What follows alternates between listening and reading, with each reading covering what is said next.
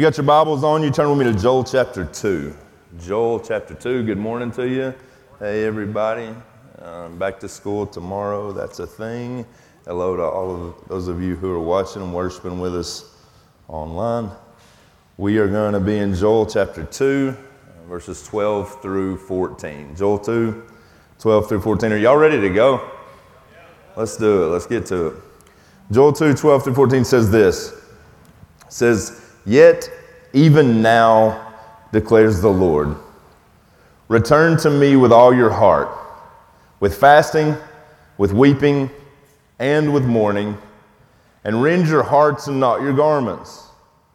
Return to the Lord your God, for he is gracious and merciful, slow to anger and abounding in love, and he relents over disaster. Who knows whether he'll not turn and relent and leave a blessing behind him, a grain offering and a drink offering for the Lord your God." Let's pray together. Father, we come to you in the name of Jesus, and God, I pray right now for your anointing. I don't walk up here by my own choice or my own accord. I just try to do what I think you want me to do and say what I think I'm supposed to say. And so I'm praying that you'd bless the word today. I'm praying that something would be said in this place that matters, and I'm praying you would give your people here eyes to see and ears to hear what you want to say to them and what you want to show them, and may we walk out of these doors different than we came in. We love you, and it's in Jesus' name we pray, and all God's people said, amen. The first two words in the book of Joel, in the original Hebrew, are the words Debar and Yahweh. Debar, D-E-B-A-R, and Yahweh. Debar means word, and Yahweh means Lord. Joel does not open his book with any form of pleasantries. There's no greetings or salutations, like there's no "to whom it may concern." No, he just jumps directly in. And he says, listen, because the word I'm about to share with you is a word that came to me directly from heaven. Now, I know that we live in a skeptical age, and not all skepticism is bad, but if you're like me, it makes me a little bit nervous when I hear somebody being so definitive, so certain, so absolute, especially when they're claiming to be speaking on God's behalf. But I want you to know, church, that over the years, Joel has been found to be a trustworthy narrator. The prophecies that are in this book have held up through the test of time. 950 years before the Spirit of God fell on the people of God at Pentecost, Joel predicted it. He prophesied it. He said here in this text, one day it will come to pass that the Spirit of God will be poured out on all flesh. You can read about that in Acts chapter 2, verse 28. I'm sure Mir Mark will want to be preaching on that as we continue throughout Joel. But not only does he say it there, but then the Apostle Peter actually quotes Joel in Acts chapter 2.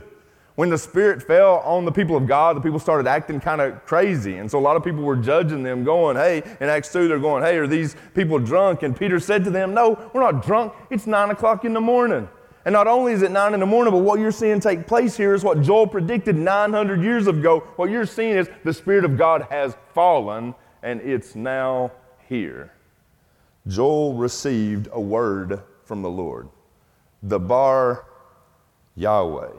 And over time, that word has been validated, authenticated, and verified.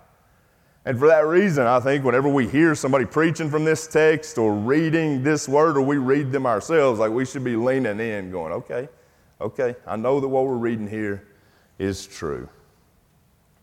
Now, for whatever reason, as I've been studying this book this week, there's one phrase that I haven't been able to get out of my head. There's one line that Joel says, quoting the Lord, that it's stuck with me, and that's going to form the core of what I feel like I'm supposed to talk about today.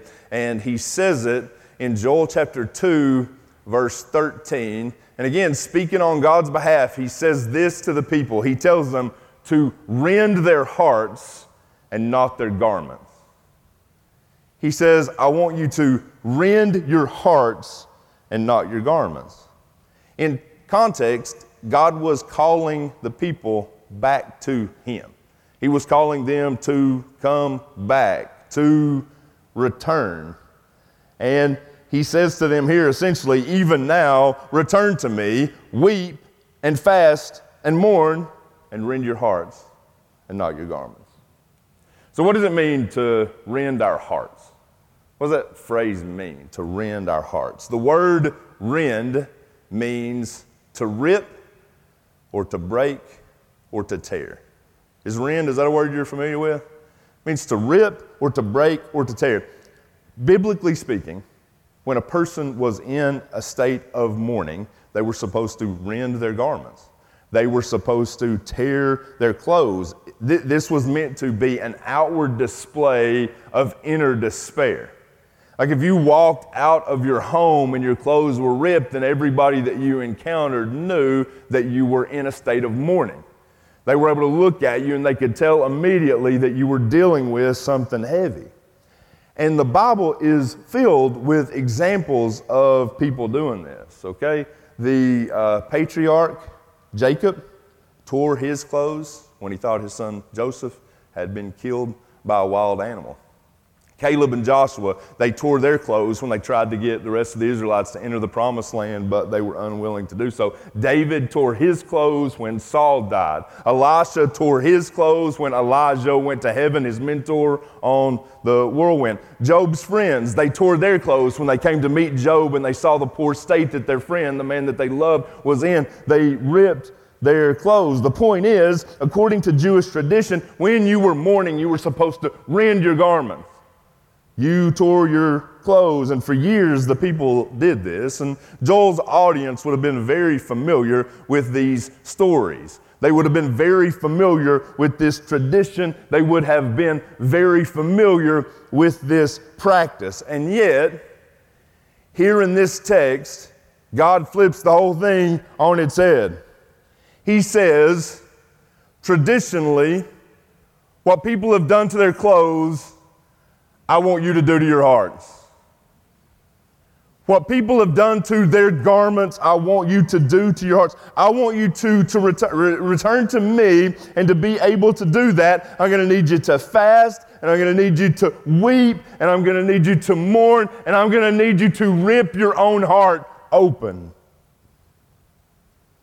God's call here was a bit violent and maybe a bit crude, but it was also so apt and timely for the people.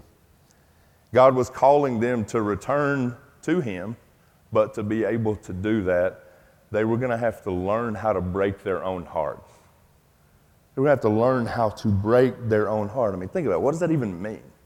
To rend your heart, to tear your heart apart, to be able to break your own heart. For a believer, how might there be value for us in learning how to break our own hearts? Well, I would argue that any time you have given yourself, your heart, to lesser things than God and his call, your heart needs to be broken, and the sooner the better. Did you hear me? I would argue that any time you're giving your heart to lesser things than God and what he has for you, the sooner you can break your heart, the better off you'll be. I mean, here's the thing. If you are dating the wrong person, or working the wrong job, or hanging out with the wrong friends, the longer you allow those things to stay in the way, the further you'll drift from Yahweh. The longer you allow those things to stay in the way, the further you will drift from the narrow way. Pastor Dennis Kyle says it like this. He says, the longer you entertain what's not from God, the longer you postpone what is. Did you hear that?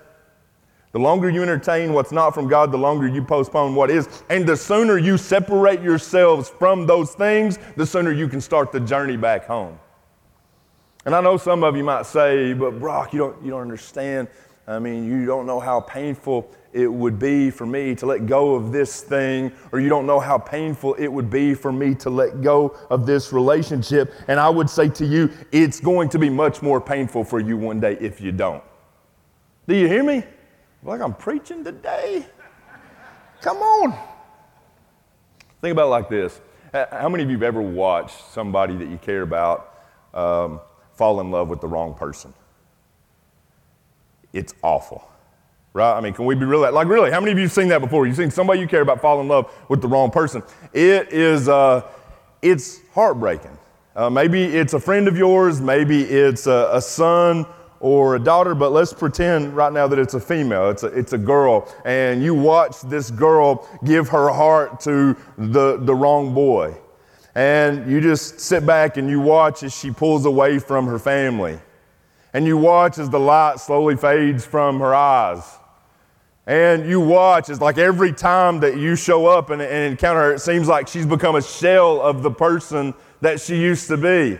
And every time you get around her or him, you just want to shout like, wake up, wake up, what are you doing?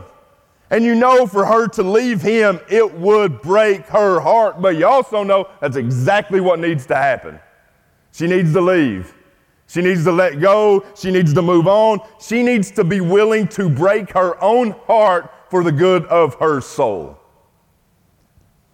Church, I can't help but think that oftentimes is how God looks down on us from heaven. When he sees us giving our hearts to things that he knows won't satisfy us. That he looks down and he's shouting, wake up, rend your hearts and not your garments. Let go, move on, give it up. Be willing to break your own heart for the good of your soul. Church, there I think is immense value in learning to break our own hearts. Like to be willing to take an honest assessment of our lives and our so-called loves, and to be willing to separate ourselves from anything that stands in the way of our sanctification. The author Jordan Peterson says it this way. He says, oftentimes the reason we suffer is because we won't let go of the things that are biting us. Oftentimes, the reason we suffer is because we won't let go of the things that are biting us. And you all know that's true. I mean, we're all guilty of hanging on too long to jobs, to hobbies, to addictions, to relationships, all because they bring us momentary pleasure, but they're causing eternal destruction. We're all guilty of doing those things. I know most of you, I think all of you, wouldn't keep a dog in your house if it kept biting you and your kids. I'm talking about all the time, every day. You would not keep, like if Cody and Kinsey had a dog and every day that dog just took a chunk out of baby Cole's arms, how silly would it be if Kinsey just bandaged his arm up and then they kept the dog there the next day, and then the next day just took a chunk out of his leg, and it was just constant, just every day. Nobody would do that. And if you did it, eventually somebody would notice, and eventually somebody would call social services, and that's child abuse, and they would come to your house. I mean, that concept is ludicrous. And yet, some of you won't put your phones down, and you won't put the bottle down, or you won't put the video game controller down, and these things are biting your families all the same, doing the same sort of harm. But you just won't let go. You know it's biting, but you just won't let go of the thing that is biting. I mean, let's be real for a minute. You know, not all scars are external. You know, a lot of times I think the ones that hurt the most aren't. The scars that hurt the most, we can't see them. And once you're able to identify the animal that is biting you, and you see the bite marks on your kids over and over again, it's time to put that animal to sleep. Do you hear me? I mean, once you see it, and you know it, and you can feel it, it's time to put it to rest. I mean, there's no shame in walking down some wrong roads, right? We've all done that.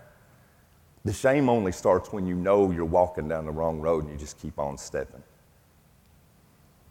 Maybe you're going, Brock, are you saying, these are things that we enjoy, or are you saying that we shouldn't have any fun? No, I'm not saying that. I'm just saying, well, what Cody's singing in that song, you need to lay some stuff down because Jesus is worth it, and because your soul is worth it, and because your family is worth it.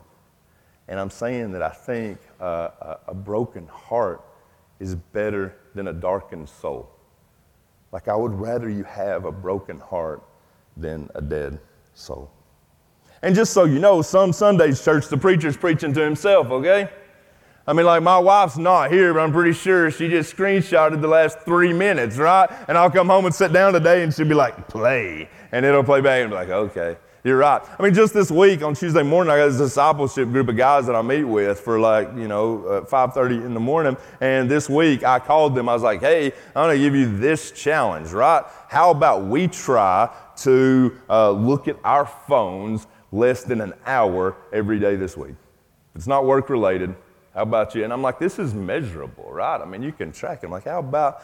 And I get to the end of the week this Sunday, and my phone pops up, and it's like, you have been on your phone an average of 4 hours and 30 minutes today. Like, ooh, okay, all right, I see it. I feel it. I know what it means. I know what hypocrisy looks like. It don't taste good. But even if you like it, sometimes you got to break your heart from it. It's not. It doesn't deserve my time. It doesn't deserve my attention, my energy. And y'all laugh at me, but I know as I say those things, you look at each other. And even if you don't, it's grace. You'll talk about it in the car on the way home. That's grace. You're like, I'm not gonna poke your leg now, but we can talk about it. Joel says here, rend your hearts and not your garments. Rend your hearts, not your garments. Now, the reason that God calls us to rend our hearts ultimately is so He can mend our hearts. The rending makes way for the mending.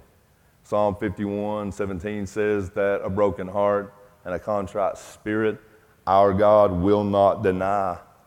It is the cracks that let the light in, people.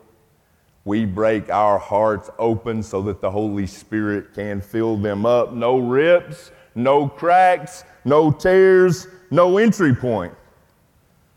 We're in a series right now called The Comeback. And until a person's willing to admit that they're down, or that they're losing, or that there's been a setback, a comeback isn't necessary. A broken heart is where all the best comeback stories start. The pain is often the precursor to the prize. I want to show you something. We put the word up there I gave you. Look at this. I added this like 3 minutes before I walked out here. I sent him a text like 10 minutes before I got here today because I thought about this in my mind. I was like, I got to share that. This is the word surrender, right? And what's at the center of the word surrender? What word's right there? It's the word rend. And that's because to surrender, it starts with the rending. We tear our hearts open so that God can enter and can correct. He can fix. When we open our hearts up, He can come in and the Spirit can begin to repair. It can begin to go to work. You can take it down. Thank you. When I turned 16 years old, my first truck was a Mazda B2200 pickup truck, 1988 edition. It had been my dad's truck, and you've heard me talk about it before. It was two different colors red, okay? And the reason it was two different colors red is because one day I was driving down Oakland Ridge, and a deer came on a kamikaze mission and ran into the side of my vehicle, and so it got painted with the fresh color red, like what the original color red was, but the other side, so it was like party on one side, business on the other side. You know what I'm saying? Like that's what it looked like like if I was going to a job interview or something. I was always parking on the edge where they could see the best. I'm like, this is my best side, right? Well, I remember the first time that I got a nail in the tire, and the tire kept kept going flat, and every day on the way to school or whatever, I'd pull in, put some air in it, but it got to where it just wasn't holding the air at all. And so I went to my neighbor's house. Our neighbor, he was actually our cousin, but we called him Pap because he was like a grandfather to us. And if that doesn't make any sense to you, then welcome to Maynardville. I mean, that's just how it is up there, right? But I go to Pap's house because Pap, after my dad died, Pap was the guy who fixed everything. Like when we had something who was broken, I mean, he was a great gift to our family, but he could fix anything and he was willing to. And so I go to his house and I pull in and I show him the nail and we identify the problem. And Pap was always, the good thing about him is he was always trying to teach. You know, he didn't just want to do something, he wanted to teach us how to do it in case we had the problem again. And so he is going to show me how to plug the tire on my truck. And so he pulls out the plugging kit. Any of y'all ever plugged the tire before? I mean, I know the Haitians got it. Come on, we're plugging some tires in Haiti. They've got like 7 plugs in them. So anyway, he pulls out this plugging kit and he comes over to show me how to do it. And the first thing he does is he takes out a pair of pliers and he's able to grab the nail and he pulls the nail out, and then he takes the plug, and I seen him like studying and looking at the hole, and he can't, the hole's not big enough for the plug to go down in it. So then he gets out this tool, I think it's called a reaming tool, and he goes to work puncturing that hole, like making it bigger. Like he puts this tool in, and he starts to swirl it around in there to make that hole larger. And the whole time, I'm like 16, I'm sitting there looking at him like, dude, what are you doing? Like I had a little hole, and now I've got this like monster of a hole. Like this is not why I came here. And I remember Pap looked at me and he saw me studying it, and this is what he said to me. He said, Brock, sometimes in life you have to make things a little worse before they can get better. He said, sometimes in life you have to make things a little worse before they can get better. And then he got the hole big enough and he stuck the plug in there and he twisted it around, he pulled it out and he aired my tire up and I was ready to go. And I haven't forgotten those words. Sometimes in life, you have to make things a little worse before they can get a lot better. Sometimes in life, church, listen, sometimes in life, you have to be willing to tear your heart open so that God can go to work healing it. Sometimes you got to be willing to walk into the pain if you ever want to experience the prize. I mean, sometimes you have to reopen the wound if you really want to go in and clean out the infection. We rend our hearts so that God can mend our hearts. Word rend is at the center of the word surrender. You can't surrender without rending. You can't come back without rending. You can't come home without rending. This is how Eugene Peterson translated Joel 2:12-14, and this is from the Message, and I'm going to close with this. This is how he translated the text, and I love it. This is what he said. But there's also this: it's not too late. God's personal message. Come back to me and really mean it. Come fasting and weeping, sorry for your sins. Listen, church, change your life, not just your clothes. Come back to God, your God, and here's why. God is kind and merciful. He takes a deep breath, puts up with a lot. The most patient God, extravagant in love, always ready to cancel catastrophe. Who knows? Maybe he'll do it now. Maybe he'll turn around and show pity. Maybe when all's said and done, there'll be blessings full and robust from your God. My friends, let today be the day that you rend and return.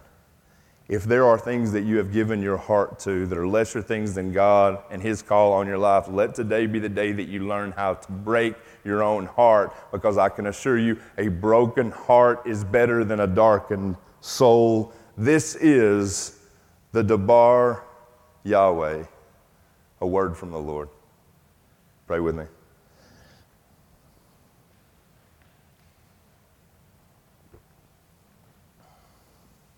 Father, this is my prayer right now. Break our hearts for the things that break yours. There are people in this place, and whether they want to admit it or not, they've given their hearts to things that don't deserve it, that aren't worthy. Let right now be a change point in their life. Not because of anything that I said, but because what the Spirit is capable of doing. Even if it hurts, help them to let go, to move on, to tear the heart open so that you can enter and fill it up. Help them to get the stuff out of the way that needs to get out of the way so that they can once again be passionate about following you, Yahweh. That's my prayer. Move in this place. Break some hearts even right now. Break some hearts, but enliven some souls. I pray this in Jesus' name. Amen.